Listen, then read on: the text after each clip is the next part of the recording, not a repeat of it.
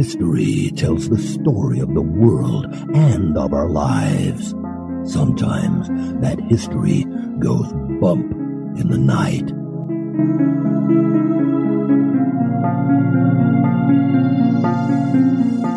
Broadcasting from the center of oddity and the supernatural in Central Florida, it's the History Goes Bump podcast.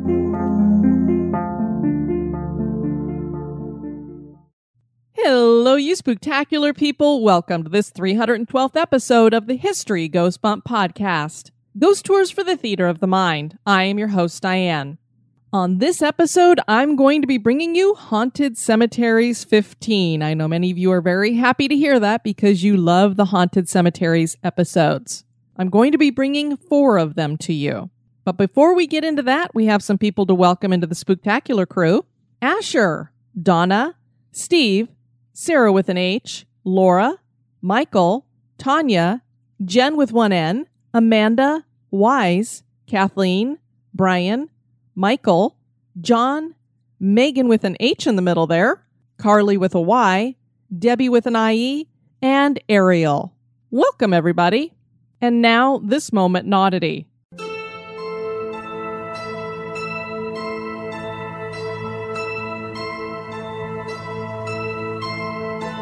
Back in September of this year, 2019, a story ran on Cleveland 19's website that a 6-foot-long boa constrictor was found in the front yard of a home in Brecksville, Ohio. Obviously, somebody had let the snake go free.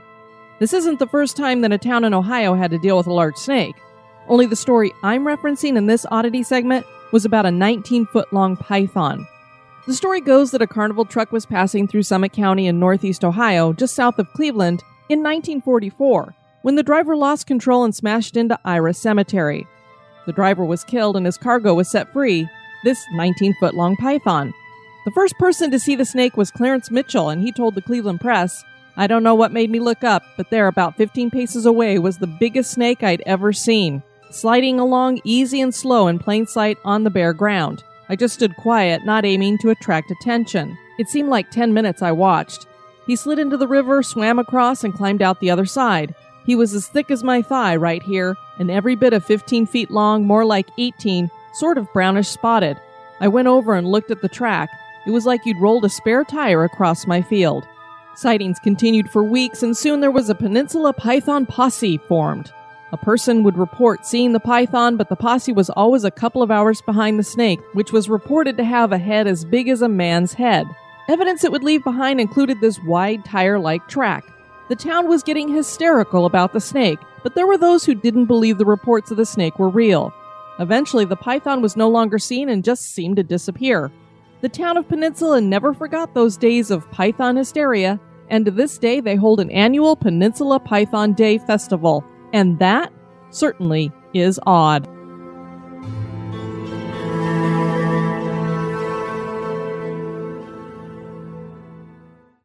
And now I'd like to share a promo from one of my new favorite podcasts.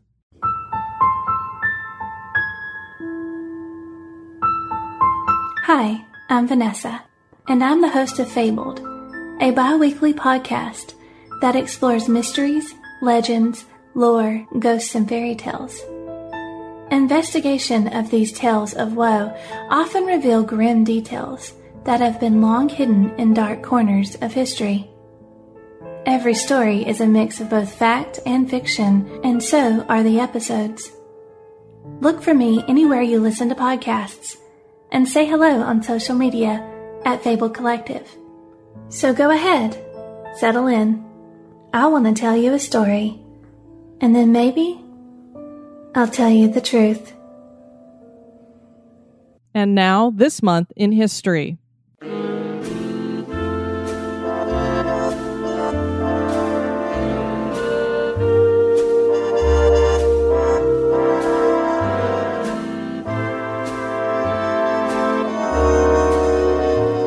In the month of October, on the 17th in 1943, the Burma Railway, also known as the Death Railway, was completed by the Empire of Japan. This was a 258-mile railway between Bangkok, Thailand, and Rangoon, Burma. There had been plans for this stretch of railway since the late 1880s, but the terrain was dangerous, and so plans were abandoned.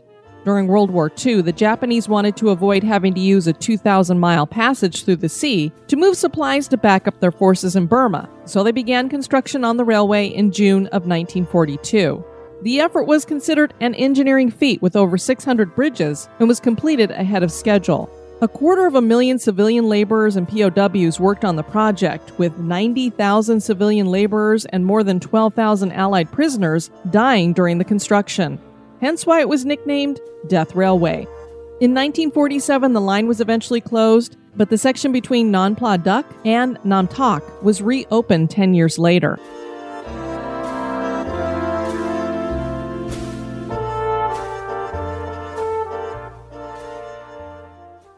Cemeteries are all unique, and there are many varieties from classic Victorian garden cemeteries to forgotten and overgrown burial grounds for criminals. I love each and every one, although a handful make it onto my top 10 list, and on this episode, I will share a new one that has been added to that list. I always hope that in doing these haunted cemetery episodes, that I will transfer my love of cemeteries to the portion of the audience that aren't already taphophiles. I know many of you are. And this love will continue to grow and spread so that we have less and less stories of vandalism in graveyards. Unfortunately, there are stories of vandalism inside some of these cemeteries on this episode. Each also has tales of unexplained activity. Join me as I share about Bass Cemetery in Birmingham, Salem Cemetery in Winston-Salem, Woodpecker Hill in Canyon City, and Oakland Cemetery in Atlanta.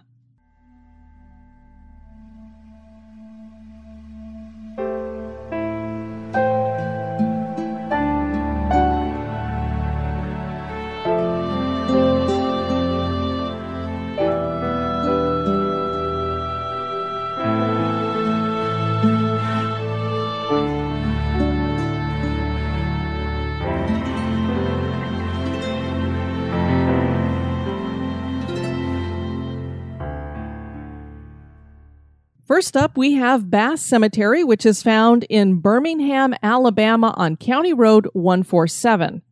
This cemetery was established about 160 years ago and is bordered by woods and a railway. The cemetery gets its name from the first known burial here for a Revolutionary War soldier named Burwell Bass, who died in 1831. He was born in 1752 in Virginia and was the first white man to settle in Roebuck Springs with his wife Elizabeth Jane York. There are over 320 burials that include Civil War soldiers, slaves, and Montezuma Goodwin, a farmer who was shot and killed by his brother-in-law, James Sims, in 1904. Apparently, Goodwin had gone to Sims' house over some kind of a family feud and threatened him with a knife. Later, the two men met on the road and Sims shot Goodwin 3 times. No one knows exactly who or what is haunting the cemetery, but people claim to hear disembodied screams and strange pictures have been taken inside. This is also one of those cemeteries where teenagers like to challenge each other. There's the familiar legend of fogged up windows after cutting off the engine, and then when the kids get out of the car, they find handprints all over the car. Now, I'm not going to get into what might be possibly fogging up those windows, but the stories that I read were trying to make it into some kind of a paranormal experience. Teenagers in a car, I don't know, but needless to say, they'll hear some noises, feel some pushing on the car. We've heard this on crybaby bridges as well. They get out and there's these handprints all over the car. And then, of course, there are the rumors of satanic rituals. What is a cemetery without at least one story about a satanic ritual going on inside? You know me, I don't give that stuff a lot of credibility. The Alabama Haunted Houses website has a comment from a poster going by Giant Dropper. That's a great name. That says, probably over 10 years ago, went there on the week of Halloween with my girlfriend, best friend, and sister. We walked around a while and looked at the tombstones. They started playing with a Ouija board on the trunk of my sister's car. They were just having innocent fun. I was leaning up against the car, just staring at the tree line. I was facing the moonlight. In the woods, I saw the tall man. He walked just from one tree to another. His stride was about 6 or 8 feet. I made everyone get in the car immediately and didn't tell them until we were halfway home, and I've never been back. Well, if you're going to be crazy enough to play with a Ouija board in the middle of a cemetery, I think you kind of get whatever you are asking for there. And another comment on the Alabama Pioneers website by someone named Nicholas says, been there quite a few times in my life. Just went there with my dad and nephew this night, And we didn't expect anything to really happen, but we all watched a very bright and vivid orb moving through the woods towards us. Then we stood there and talked about what we saw, and it returned a second time, but it was half as bright, then vanished again. We decided it was time to go after that. Has anyone else experienced this orb thing? I'm going to assume that there wasn't somebody walking around the woods with a flashlight. This cemetery has suffered a lot of vandalism, and even a former crypt was destroyed, rebuilt, and destroyed again. So it definitely needs some tender, loving care there. Next up, we're going to Winston-Salem in North Carolina to the Salem Cemetery. And this is actually a cemetery that I have visited. The Salem Cemetery in Winston-Salem is located at 301 Cemetery Street, right next to the God's Acre Cemetery that belongs to the Moravian Church.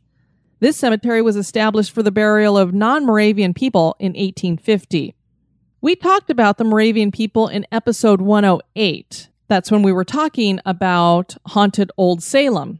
And I had the pleasure of visiting Old Salem a couple of years ago, and I walked through both of those cemeteries, God's Acre and Salem Cemetery.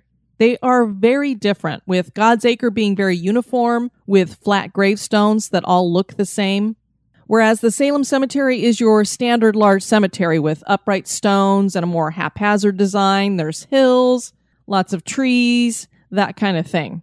God's Acre has no stories of hauntings, but there is a haunting tale connected to the Salem Cemetery. Before we talk about the ghost stories, let's talk about some notable burials here.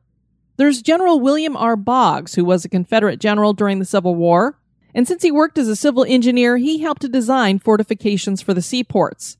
On the east side of Savannah is Fort Boggs, which was named for him.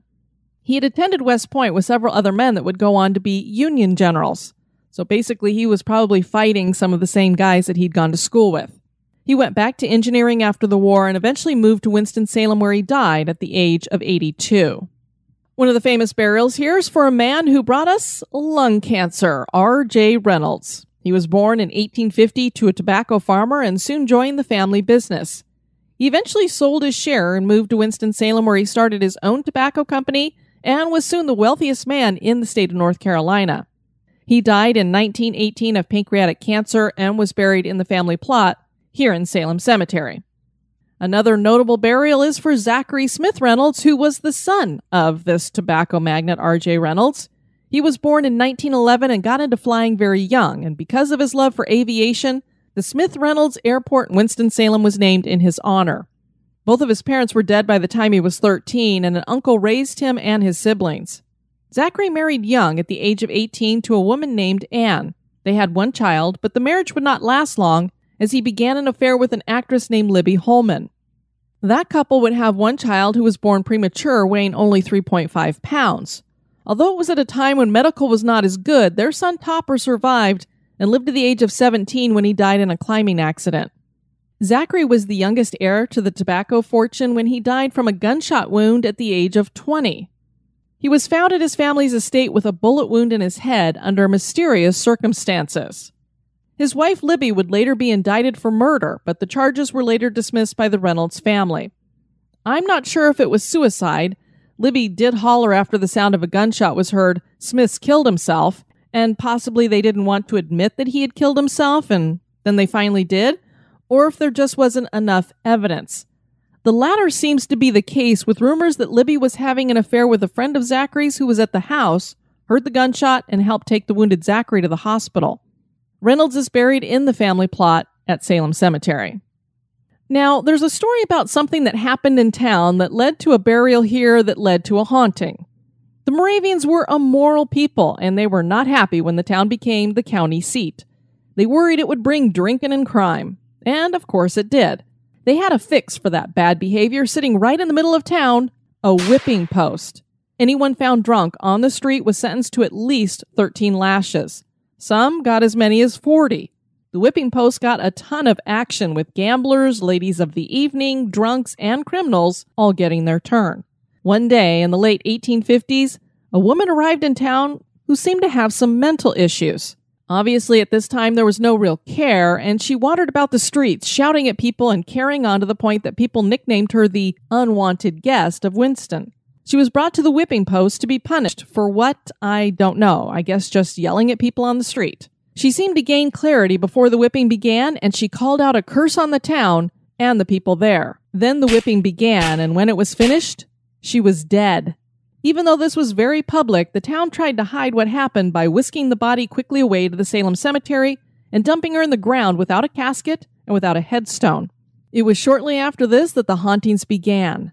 There were glowing ghost lights and strange sounds.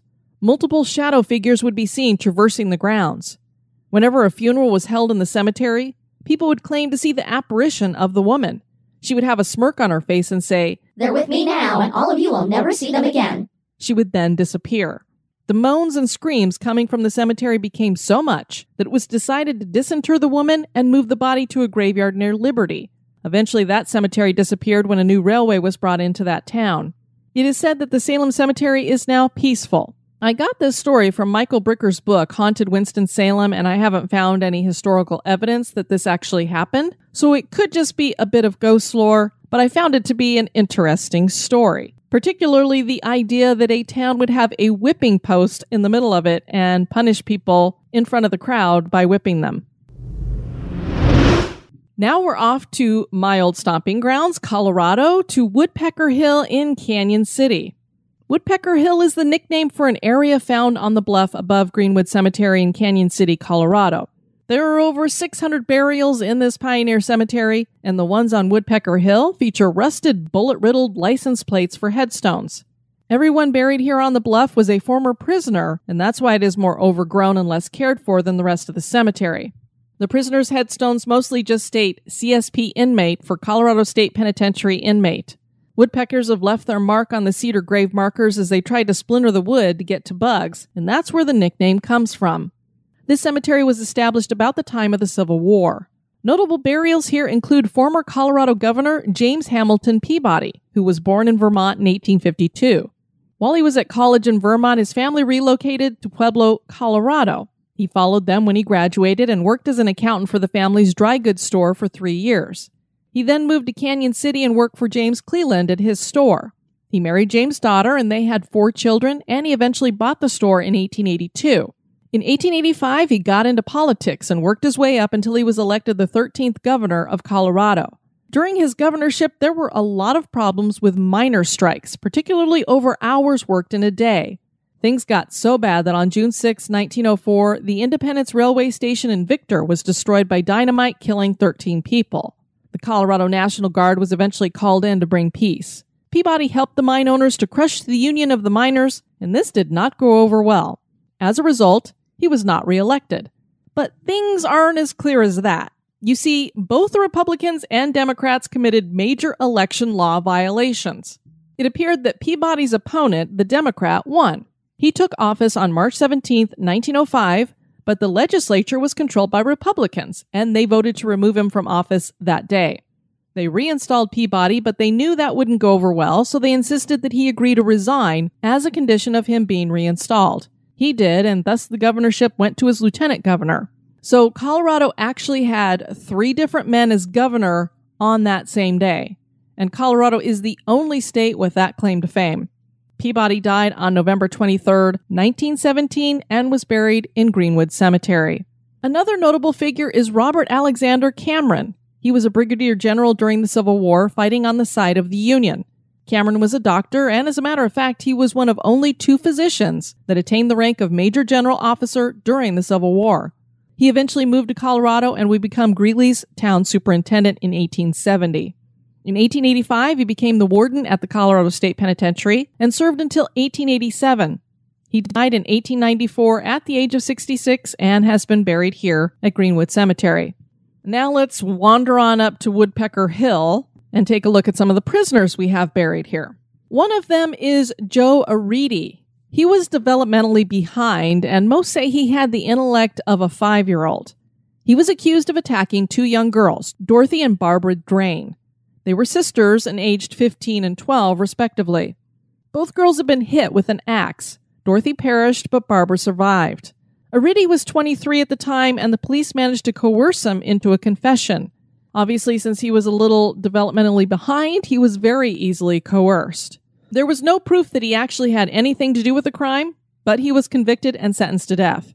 The warden said he was the happiest man he'd ever seen on death row because Aridi had no concept of death.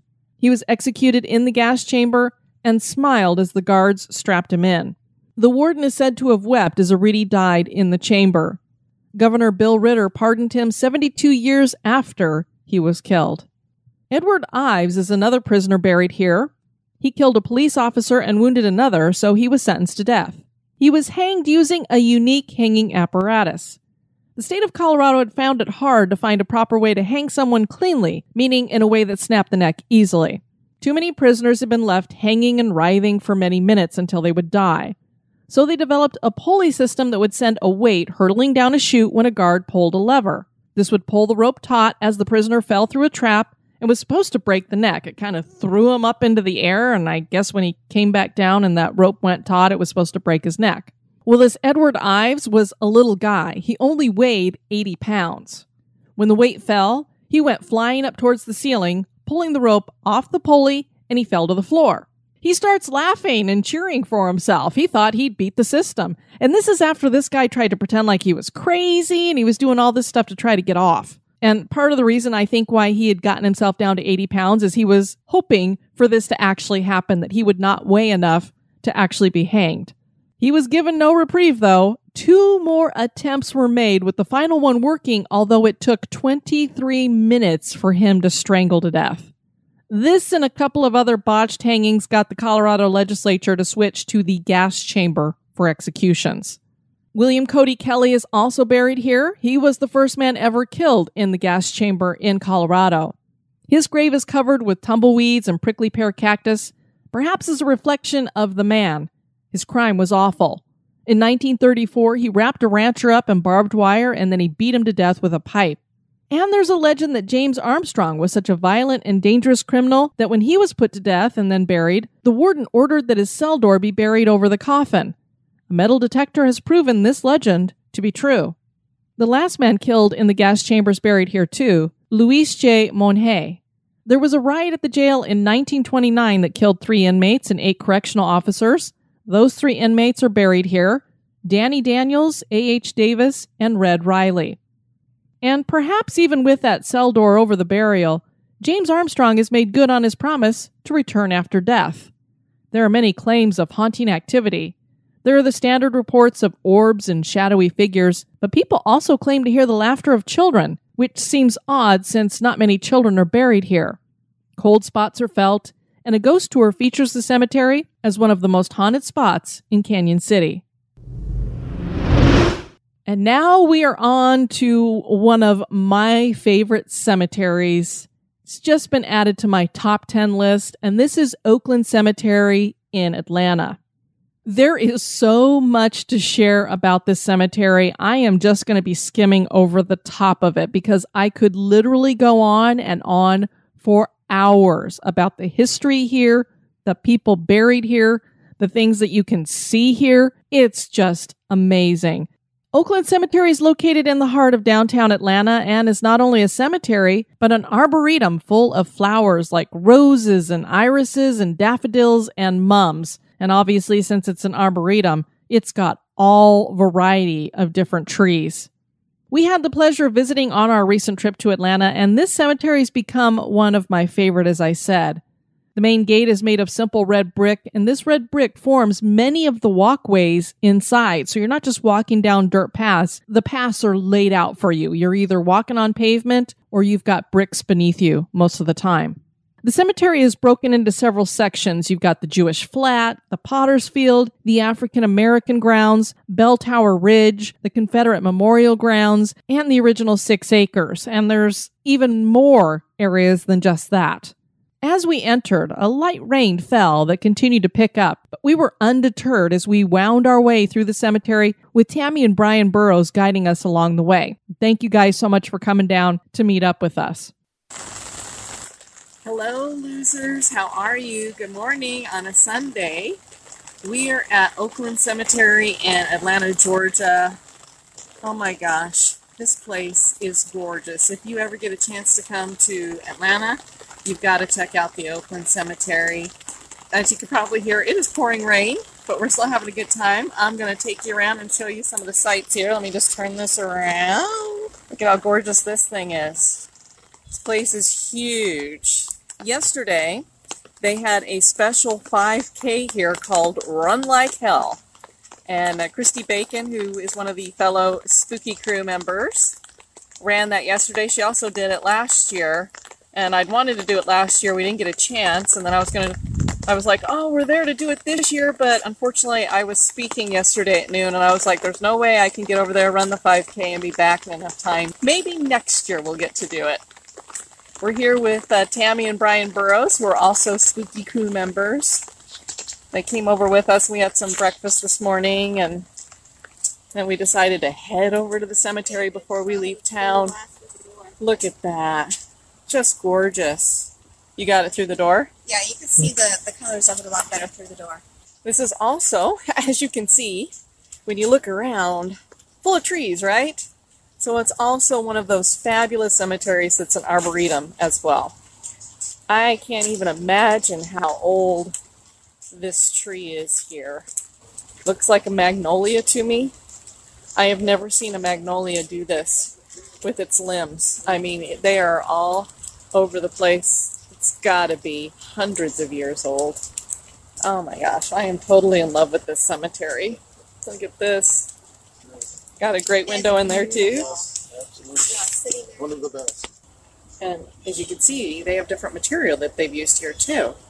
So you've got some, I would say that's probably marble. Got some benches for sitting all around. So it's really made to be like a park too, as should be the case. A must-stop is the Bell Tower, which now houses a visitor center and gift shop full of books. We walked out with several in hand. One of them that I picked up about the cemetery was written by Kathy J. Kamerlin and is titled The Historic Oakland Cemetery of Atlanta, Speaking Stones. I love that title, Speaking Stones. There are so many things to love here, from the variety of trees and vegetation, to the statues, to the huge mausoleums. And when I say huge, I mean huge, to the intricate symbols on the headstones. And there are some ghost stories as well. And it was cute when we were walking around with Tammy and Brian and I was visiting with Tammy. I said, this place has got so much history in it. It's got to have hauntings. Have you heard anything? And she said, no, but you're right. I'm sure it is. So when I got home, I started looking up stuff. And sure enough, I found a few things, which I was glad because I wanted to feature it on a haunted cemetery so I could talk to you guys about it. Oakland Cemetery was first known as Atlanta Cemetery and was established in 1850 after the city of Atlanta outgrew its downtown municipal cemetery. The original grounds were just 6 acres of farmland, but additional land was bought over time, and today it is 48 acres. There are approximately 70,000 people buried here. Anyone who died in Atlanta from 1850 to 1884 would have been interred here, and the first person buried here was the wife of the farmer who sold the initial acreage to the city. Her name was Agnes Wooding. The cemetery took on elements of Victorian influence and became a park for the city with cast iron benches and hosted many picnics. The next burial was for Dr. James Neeson, who died in Atlanta in 1850 while attending a physician's conference. He was afraid of being buried alive, as so many people back in the Victorian era were. And he must have known that he was going to die, or maybe it was just a request he'd made to somebody that, in general, that whenever he was buried, he wanted this to happen. He requested that his jugular vein be severed before he was buried. So there was a doctor in attendance at his burial who did that right before they put him in the coffin and into the ground. He is in the original 6 acres. There are many notable burials here. One belongs to the first mayor of Atlanta, who was Moses W. Formwalt. He was a self-made man making his fortune in the tin and copper business. Much of the copper was made into stills, and he was against prohibition, of course.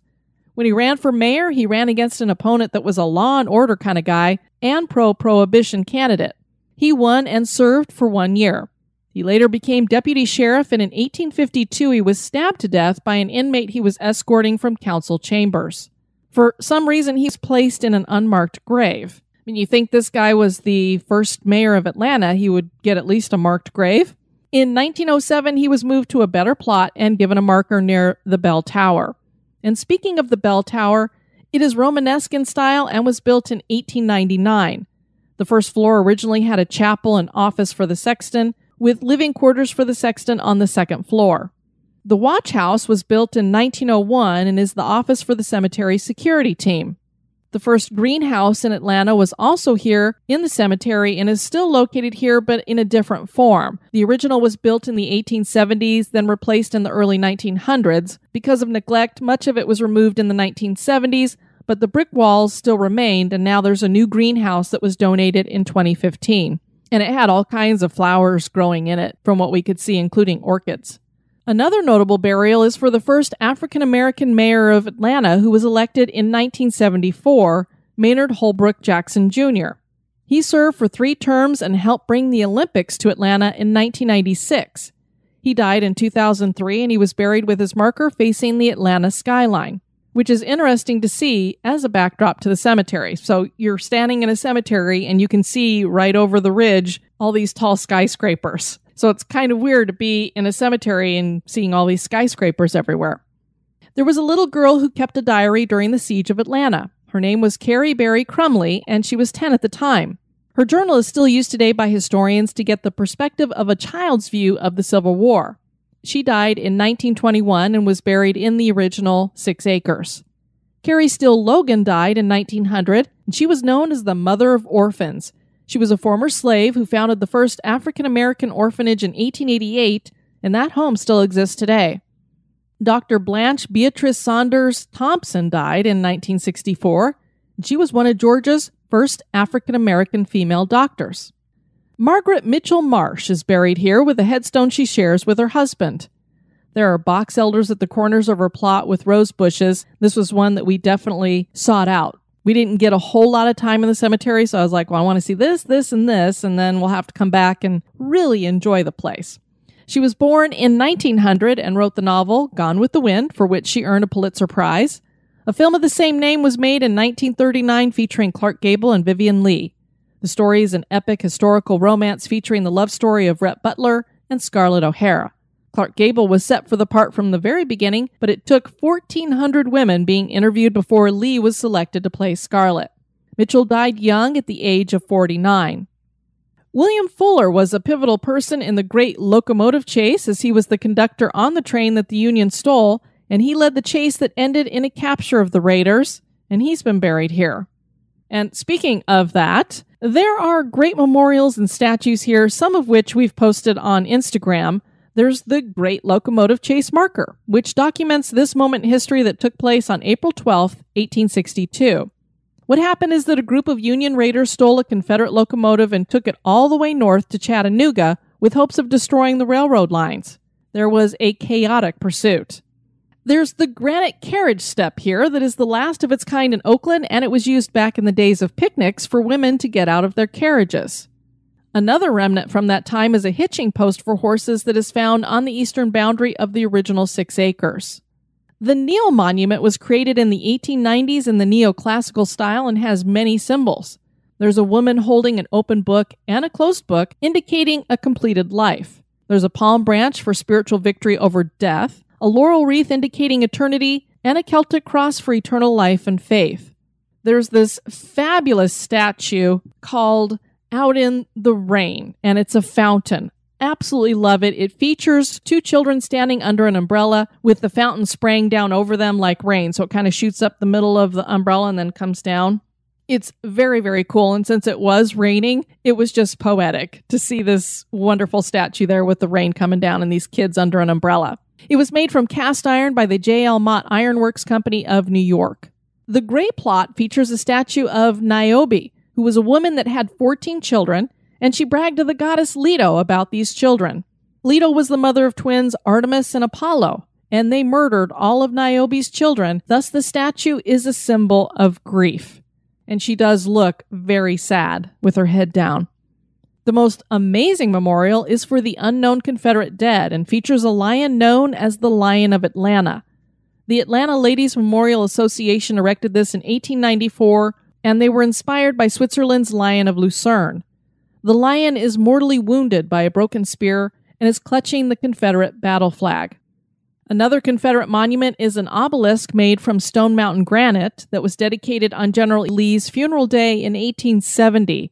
It stands 65 feet tall and was the tallest structure in Atlanta at the time, which I find hard to believe. That's just amazing.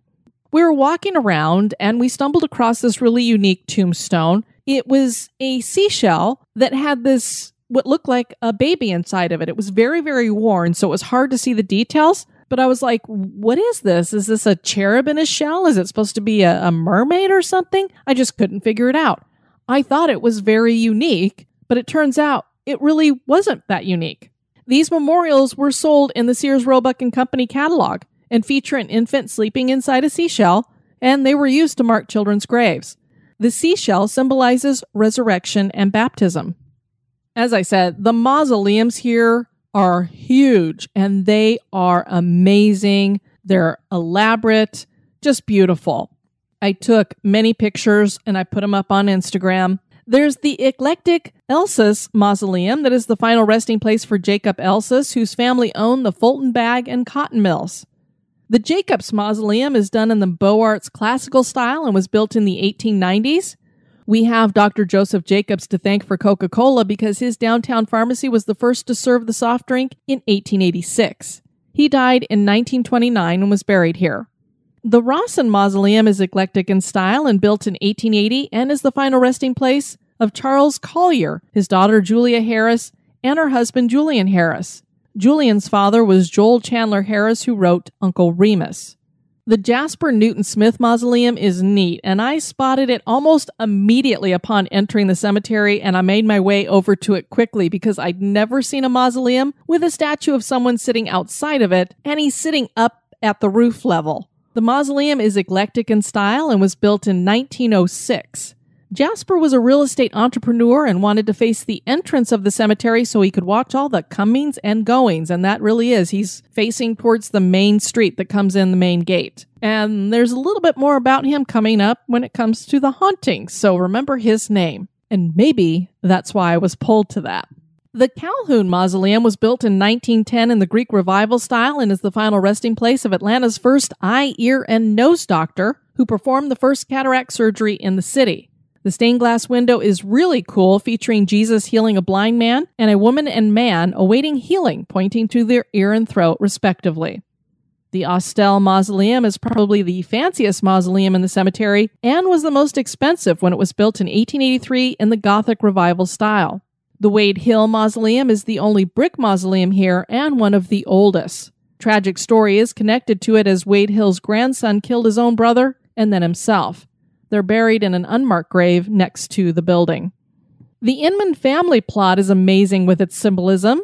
There are faces of the Inman children here modeled from their actual death masks. Hugh is depicted as a boy cherub flying above rocks and lifting a mantle from a casket, symbolizing a life built on a firm foundation with a triumph over the mystery of death. And Louise is depicted as a female cherub resting against a tree and recording life on a tablet, symbolizing premature death.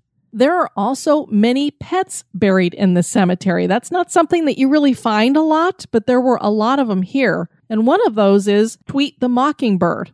A lamb graces his tombstone because the sculptor could not make a mockingbird. So I guess he just figured, well, a lamb goes with babies. Maybe we could think of the mockingbird as a child. I don't know. The Potter's Field is believed to have 7,500 unmarked graves that contain both whites and blacks. Some coffins have been revealed to be rather expensive, so not everyone buried here seems to have been indigent. The African American section is a reminder of a time when even segregation affected cemeteries. This was not a coveted section of the cemetery and was set on lower ground that tended to flood and disinter coffins. There are believed to be 800 unmarked graves here, and there's an effort to do some restoration of the graves. There is a mausoleum on the grounds that belongs to Antoine Graves, a prominent real estate developer. It's the only mausoleum on the African American section. The Slave Square marker reveals that there was an original African American burial area from 1853 to 1877 in the northeast corner of the original 6 acres. This was called Slave Square. The remains were disinterred and reburied in the African American burial ground, and then their former plots were sold to whites. So basically they said, this land over here is really nice, and that land over there is crap. So why don't we just move the former slaves here and these other African American people here over to that crappy ground over there, and then we can resell these plots. Really, really nice. It's already bad enough that they were segregated and then they were just dumped haphazardly into this lesser ground. As I said, I could go on and on about everything there is to see here, but it's time to talk ghosts. There are Confederate ghosts here, probably for a variety of reasons. Part of the Battle of Atlanta took place inside the cemetery, and many of the dead would be buried here. There were about 6,900 Confederate soldiers placed here, with 3,000 of them not being identified. Full-bodied apparitions in Confederate uniforms have been seen in the Confederate section of the cemetery and have also been seen hanging from trees. Now, there are some people who say that the hanging bodies that they've seen in the trees are Union soldiers. So I'm not sure which is which, but they have seen soldiers hanging from the trees. Possibly these were those who were executed by hanging because of the Great Locomotive Chase. I'm not sure if that might be the reason why, or if these were prisoners of war. Not really sure. When investigators do a pretend roll call while they're in the cemetery, they'll claim to hear whispered names from disembodied voices, or a disembodied here, present could also be heard. There are those too who say that they actually hear a disembodied roll call and then voices answering to it. A cemetery employee claims to have seen a shadowy figure moving through the cemetery. The statue featuring Jasper Newton Smith is said to get up out of its chair and climb down to the ground and then walks through the cemetery. Could this have been that shadowy figure? Oakland Cemetery is a cemetery bingo dream. There are so many symbols in this cemetery, and the self-guided tour map that you can purchase details many of the symbols and their meanings. This is a must-see if ever in Atlanta. For us Taphophiles, any cemetery is really a must-see. I've been to 2 of these that I've shared with you, so I've got 2 more to visit. Are any of them haunted? That is for you to decide. I know a lot of you love these haunted cemetery episodes, and I do as well, because I just absolutely love my cemeteries. I want to encourage you guys to check out the website at historygoesbump.com, and if you want to send me some feedback, you can do that at historygoesbump@gmail.com. I got an email from Kelly. She says, I'm a new listener to your podcast, and I'm enjoying it immensely. I recently listened to the episode about the history of witch trials and was excited that you covered the Hildebrand Evans trial that took place in Bethel, Ohio. And if you'll recall, Jessica from Shoes, Booze, and Tattoos was the one who shared the history there. I just asked her if she'd look into it and share a little bit about it. So thanks, Jess, for that. I lived in Bethel from 1984 to 1990, and there are a few more legends and myths associated with the trial. I heard a few from the locals and read and watched a few from Claremont County historian Rick Crawford's books and DVD about local hauntings. A Super America filling station now stands on the site of Nancy's cabin. Employees and customers there experience paranormal experiences, mostly occurring in the refrigerated storeroom. Voices are heard, and sometimes an employee will be grabbed by an icy hand when in that room. There's a depression in the ground behind the store that still marks Nancy's pond where the trial took place. Although it's been proven that Nancy moved away and lived out her life in peace, the local legend states that she contracted pneumonia from being dunked in the pond in cold weather and died from it, cursing the town with her last breath. If this were true, it might explain why her spectral hands are so cold, aside from her penchant for refrigerated rooms. Also, allegedly, there was a parade of sorts, complete with a marching band from town to Nancy's cabin on the day of the trial. Small town folks love a spectacle. Having been a gothy newcomer to Bethel Tate High School in the 80s, I'd say the town folk haven't changed their attitude toward anyone, quote-unquote, different since those days. Thanks for writing, Kelly. And then I heard from Britt in Oregon. Hello, Diane. I'm a fairly new listener, and I listen to your podcast every day at work. I work inside of a prison in Oregon where there are a few haunted areas or intelligent paranormal activity. Before the construction of the prison, I hear that 2 dead bodies were found in the swamp body of water that was on the property. We are not sure whom is haunting our facility, but it loves opening closet doors, knocking on the doors, and throwing books off the shelf. The facility is made of cement or some type of stone, and I know that type of material holds residual energy, if I understood that correctly. So I'm thinking it's probably limestone. Even our captain has his own little file on paranormal happenings at the prison. Well, that's very cool, because usually they don't want to talk about that stuff. I particularly love listening to your podcast on state hospitals, asylums, and prisons, since I work on the mental health side of things. I'm so happy I still have like 250 more podcasts to listen to. Well, first, Britt, thank you so much for your work on the mental health side of those kinds of things, especially in those locations. It would be so much tougher, I would think. I really enjoy doing those episodes, even though they can be a little bit tougher because the stories that go with those places are not very cool. And then I wanted to share a couple of things that were put up on the Spooktacular Crew group over on Facebook. First, we have Missy, who wrote, I just listened to the Kentucky Caves episode, and about 2 years ago, when we moved to Florida, we stayed in Kentucky and went to Mammoth Cave for a few days. When I was in the caves, I was with the tour guide, and she had a lantern, and she had set it down, and behind her on the wall in the cave, I saw a shadow that looked like the outline of a Native American with a headdress and everything. When I asked her about it and we kind of went and looked, there was nobody there, so I'm not sure what I saw, but I definitely believe there could be something in those caves. That's a pretty weird shadow to see. It's not just a shadow figure. It had a headdress. Very interesting. Thank you for sharing that, Missy. And Summer wrote, I lost my son 8 years ago today, Memphis Jack. He was 17 days old with a severe heart defect. He was a fighter but needed rest. I'm sharing because it kind of has an otherworldly connection, and I thought today was a good day to share it. I felt the ripple when he left. I see signs all the time, or what my brain says are signs, like cardinals and turtles, but my oldest daughter, Edison, born 18 months after Memphis, has had a connection to something we don't since she was an infant. She wakes up with messages for family or friends and has always felt a connection to Memphis, even though they never met Earthside. My younger daughter, River, does not seem to share this connection, but the night she was born, a phone call came into my sister from an unknown number and a faint male voice saying happy birthday to River on her voicemail. She still has the voicemail as it was late, and she didn't hear the phone ring. Could it have been my son? I don't know, but it sure gives me hope that he's happy with his little sisters and connected to each of them in different ways. I can't wait to hug him again one day. So thank you so much for sharing that, Summer. Obviously, very sorry for your loss. I totally believe it's possible. If nothing else, I believe that we are given the opportunity to cross over from the veil every so often, particularly for family. We've had a great time in the Spooktacular Crew with this year's virtual trick-or-treat. It's a lot of work to put something like that together to get people matched up. You send out emails to everybody so that they can know each other's likes and dislikes and getting to know each other. I've taken over the reins the last couple of years, but as you can all imagine, October is really not a month for me to take on any extra stuff. So we've had some listeners step up to the plate, and one in particular is going to man this, along with our Krampus giveaway that will be coming up for Christmas. So be watching for that to be coming probably here at the beginning of November. Wes Hawkins, he is one of our moderators in the Spooktacular Crew. He is going to be heading up our gift exchanges in the future. So we want to thank Wes for that very much. Hey Wes, thanks for helping out. Screw this up, and I've got a cozy place over here just for you.